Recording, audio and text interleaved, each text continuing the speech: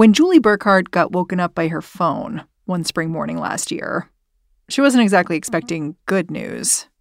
Yeah, I knew it was going to be a problem. That is for sure. It was 5:30 in the morning. The sun was just rising. It was her contractor on the line.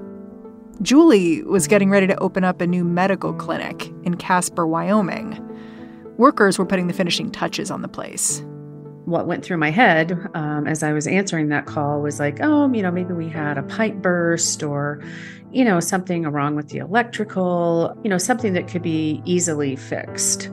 And what he said to me, he said, the cavalry is here. And I said, what? And he said, the building's on fire. He said, can you get down here? When Julie arrived, she saw the structure was still standing at least, but the windows on one side had been busted out because of the heat. The sheetrock was toast. In the end, the fire did around $300,000 worth of damage. The grand opening Julie had been picturing, it was not going to happen. This is the point where I need to explain exactly what kind of clinic Julie was running here. An abortion clinic. Julie's run abortion clinics all over the country. For years, she worked with George Tiller, the Kansas doctor who was murdered by an anti-abortion zealot. Julie reopened Tiller's clinic after he was assassinated. This clinic in Wyoming, it was set to be the lone full-service abortion provider in the whole state. Given all that, it wasn't like a little fire was going to stop her, even if this fire was meant to send a message. At what point did you realize this wasn't an accident, just something that happened, like an electrical fire? Oh, I think immediately. I think once our contractor told me about it on the phone, I knew. Yeah, I knew. Today on the show, Julie is just one of many abortion providers who's faced violent threats in the wake of the Supreme Court upending reproductive rights in this country. But she won't stop doing this work. I'm Mary Harris. You're listening to What Next? Stick around.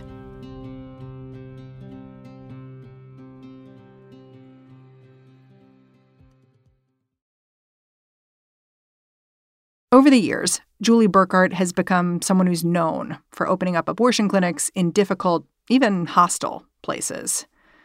But I wondered how someone even gets into that line of work.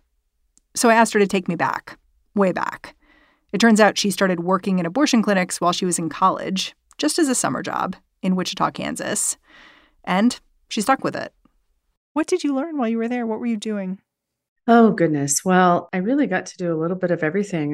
My main job was, scheduling patients and doing check-in when we had clinic days. But then I got to the point where I learned how to do our consultations. I learned how to do lab, autoclaving, room turnover. Oh, you did everything. Yeah, I learned, people think, working in an abortion clinic, how could you ever have fun?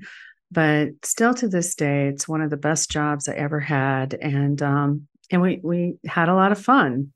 You were working in abortion clinics in Kansas right around the time that the Summer of Mercy took place, right? This summer, I think it was 1991? 1991, yep. And a number of evangelical activists basically decided to descend on Wichita and block access to clinics, just make themselves known.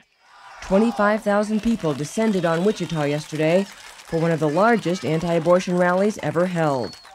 And ladies and gentlemen, as I stand here before this tremendous crowd today, I tell you that there is a moral imperative for all of us to defend the rights of the unborn child. Can you just describe what that was like? I think the first thing that comes to mind is mayhem. I mean, there were just thousands and thousands of protesters. It was just infuriating, the strategies that they used. We had people, chained, U-locked to our building. The choice is death. That's the choice. The other was And, when they would commit an illegal act, one of their strategies in order to take up the, police time in order to make sure we were closed longer, they would take baby steps, or they would go limp and make law enforcement carry them to the bus or the truck. Sir, you are under arrest for loitering. Please roll onto your stomach. Did you ever talk to them? No, not really. My approach was to not talk to them because I didn't feel that it was going to solve anything on a global scale. But I do remember when there was one anti-choice woman who was really in my face one day. And I do remember turning around and asking her, and I hope this isn't inappropriate, but asking her if she would like for me to take a pregnancy test right there on the sidewalk for her. But that was about the only engagement I had with folks. Was it a relief when the protesters went away? Well, yeah. I mean, it's always a relief when you don't have people standing outside of your building, yelling at patients coming in, belittling them, shaming them. So yes, when no one's at the building, it's quite lovely. It feels rather freeing. Did you feel like it was a warning, though? That like after this Summer of Mercy demonstration, is this what it's going to be like now? I don't know. I think we were still under the impression that, they're going to have their show this summer. And then, things can get a bit back to normal. But they never did. Julie kept working in reproductive rights after that summer, eventually focusing on strategy and communications. A decade later, she met Dr. George Tiller. Tiller was an abortion provider in Kansas, maybe the best-known abortion provider in that state. That was because he specialized in performing abortions later in pregnancy, which made him a target. Bill O'Reilly, for instance, frequently referred to him as Tiller the baby killer. The bill was introduced because of the notorious Tiller the baby killer case, where Dr. George Tiller destroys fetuses for just about any reason right up until the birth date for $5,000. There's no question. Julie became Tiller's spokesperson, as well as his legislative and political director. By this point, his clinic had already been bombed, and he'd survived an assassination attempt. But despite all that, Julie says, his offices were warm and welcoming. One of my favorite memories of his clinic, there were many spaces in the clinic that had framed letters from former patients. And I just took great joy in just being able to read those. And, they were there for other people to read, especially, patients coming in who might be a little bit nervous. But people just expressing their gratitude and love for him and feeling like they got their lives back. I imagine it would make you feel less alone as a patient. Yeah, kind of surrounded by those letters. Yeah. Was violence something you worried about working with Dr. Tiller? I know that there'd been an assassination attempt against him, so clearly that was in his mind. Mm-hmm. Was it in yours as well? Oh, yes, absolutely. I mean, I can't tell you how many times I walked into his office for a meeting and his bulletproof vest was on the couch. He just wore it regularly. Yes. He had an armored vehicle, which I drove once, which was kind of a comedy of errors anyway. But he drove around in a bulletproof vehicle. The fact that he didn't go out and eat at restaurants freely, and he had safe places where he could go to socialize, the fact that he lived in a gated community, so there was worry. Do you remember finding out about his death? Well, yeah, absolutely. There are certain things that are seared into your brain. Yeah, I just never will forget that day. Yeah, it was 2009, right? Yes, May 31st, 2009. You were in Washington, is my understanding. Yes, I was in Washington, D.C. I was at a meeting. We'd gone out on a morning break, and I will never forget how beautiful it was outside. It was one of those crisp spring mornings. We go back in, we continue meeting, and we were just getting ready to take our lunch break then. My phone started vibrating and vibrating. And, my first thought was maybe something's happened to my daughter. So I better, see who's trying to get a hold of me. But yeah, it wasn't my husband. It wasn't my daughter, thank goodness. But it was, people trying to get a hold of me, to tell me that he'd been assassinated. Late-term abortion Dr. George Tiller has been gunned down during services at his church in Wichita, Kansas. Tiller's attorney says he was shot as he served as an usher during Sunday morning services at Reformation Lutheran Church. He says Tiller's wife was in the choir at the time. You've talked about how this was like the one moment you've had where you had to step back and reconsider what you were doing, which was working in the reproductive rights space, and particularly in regions of the country where reproductive rights aren't getting as much support. Mm-hmm. Can you tell me about that thought? Like, what was that thought? How did you deal with it?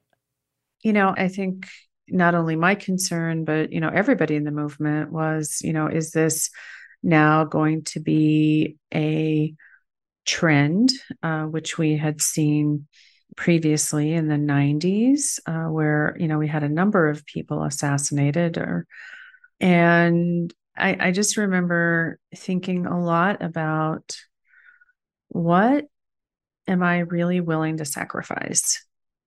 Can I sacrifice my life? Am I okay with that? And that's a heavy question to ask, of people, anyone. I kind of wonder if you could tap yourself on the shoulder now and say to, you back in 2009, in like 10 years, a little bit more, you will not only have reopened Dr. Tiller's clinic, you'll be opening clinics elsewhere too. This is going to be your thing. Would you have believed yourself? Oh, no. I was scared to death. I mean, I think also on the other hand, I wanted a way to honor Dr. Tiller and to honor all the other people who had lost their lives in this movement. That's no small sacrifice. And also, which just makes me angry, is, we are supposed to let the tyranny of this minority, these folks who have these very rigid ideologies, dictate our lives? And the answer, that I kept coming back to was no. And so then the question was, well, Julie, what is it that you could help to do about that? What was it like when you reopened Dr. Tiller's Wichita clinic? Oh, it was like a miracle. Huh? Why do you say that? Oh, it took about 4 years. It was pretty tough because people initially thought, oh, Julie, you open another clinic in Wichita, you're just inviting violence back into this community. But we were not the ones who perpetrated that violence. And I also felt that it was just morally wrong for us to take what these folks had dreamt up for us and in murdering Dr. Tiller and, just sit down and take it. That was not going to happen. And I hope it would have made him proud. I hope he would have been happy. We'll be back after a break.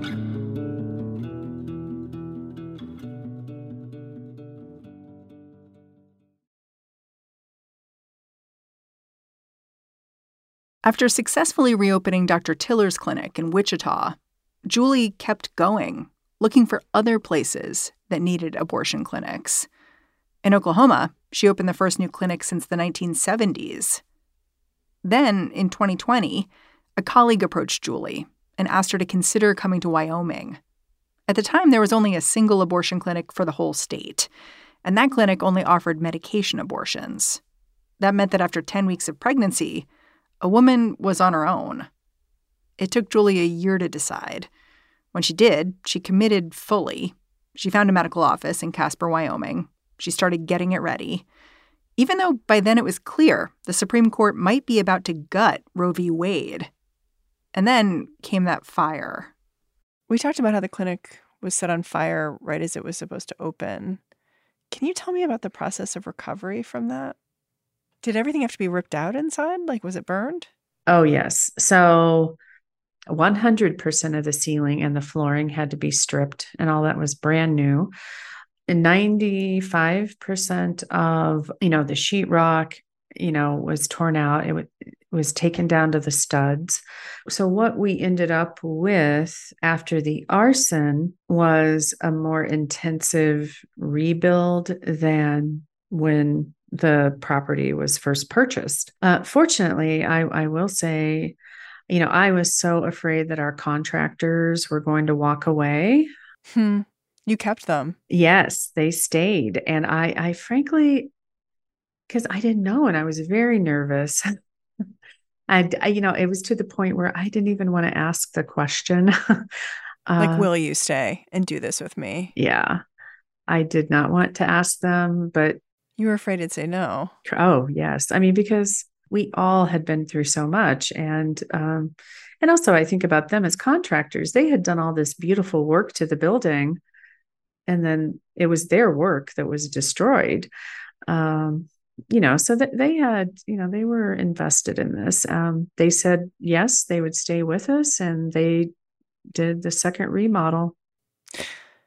It wasn't just the physical hurdle of getting your clinic open again after the fire. It's amazing to me to think of the timeline, because the Dobbs decision that overturned Roe v. Wade came down just a couple months after the arson at your building. So you were racing to open this building before the Supreme Court ruled on abortion. The building is set on fire. You're having to start rebuilding. And in the middle of that, all of a sudden, boom, Roe v. Wade is overturned. Yeah. I mean, I can't imagine what it was like to have all those things happening at once. It was, stressful. It was disconcerting. It did make me, think twice. Julie was thinking twice partially because it was not clear what the legal status of abortion would be in Wyoming after Dobbs. The state had a trigger law that threatened to ban the procedure. Wyoming then became the first state in the country to ban abortion pills entirely. So Julie's organization, Wellspring Health Access, alongside other plaintiffs, filed lawsuits against those bans, all while Julie was trying to rebuild her clinic. Those lawsuits are still ongoing, but a judge has temporarily halted both bans, so abortion is still legal in Wyoming, for now.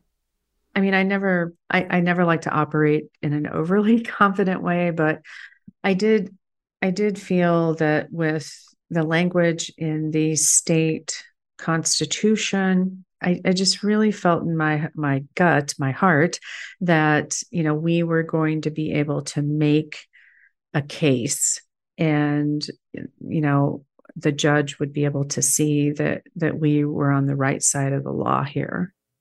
Yeah. Can you explain about Wyoming's constitution? Because it really does have this unique provision about healthcare decision-making that it seems to me that you and the other plaintiffs looked at and said, this is useful for us. What was your approach? Well, and that's one of our arguments in the lawsuit, is pointing to the provision in the Constitution that says adult Wyomingites are able to make their decisions freely about their health care without government interference. Seems pretty broad and also pretty straightforward. Yes. So does it explicitly call out abortion? No, but it is not explicit on any level regarding healthcare treatments. Healthcare is healthcare. And so, we felt that right there within the Constitution, with that language alone, that we would have a really good case.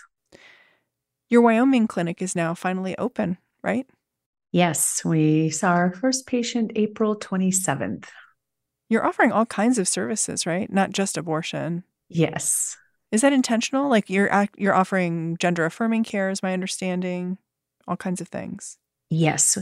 We offer gender-affirming care, just general GYN visits, family planning, so a wide array of visits. How do you think about day-to-day operations at the Wyoming clinic, knowing you might have to stop providing abortion services pretty much whenever if the courts don't rule in your favor?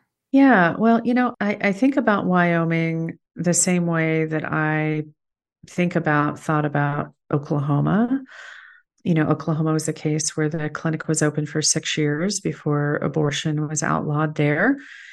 And so I think, the same goes for Wyoming, that, if we can help even just one person or 100 people or 200 people, whatever that number is, then, I can't discount what kind of an impact that has or would have, on a person's life. I just think that having that positive impact on people's lives, even if it's for a year, 2 years, then it was worth it. Yeah. The police eventually apprehended the person who set fire to your clinic, right? Yes, they apprehended her in, it was March of this year. I understand that she is pleading guilty. She'll be sentenced pretty soon, at least at the time we're talking. Yes. The woman who set fire to Julie's clinic, her name is Lorna Green. She was just a college student when she did it, and she claims to have acted alone. Security cameras caught Green breaking a window and pouring gas on the building before fleeing. After a reward was offered, the police got one tip after another that pointed to Green. Are you going to go to her sentencing? Yes, I will be, and I have a statement prepared. We are asking for restitution.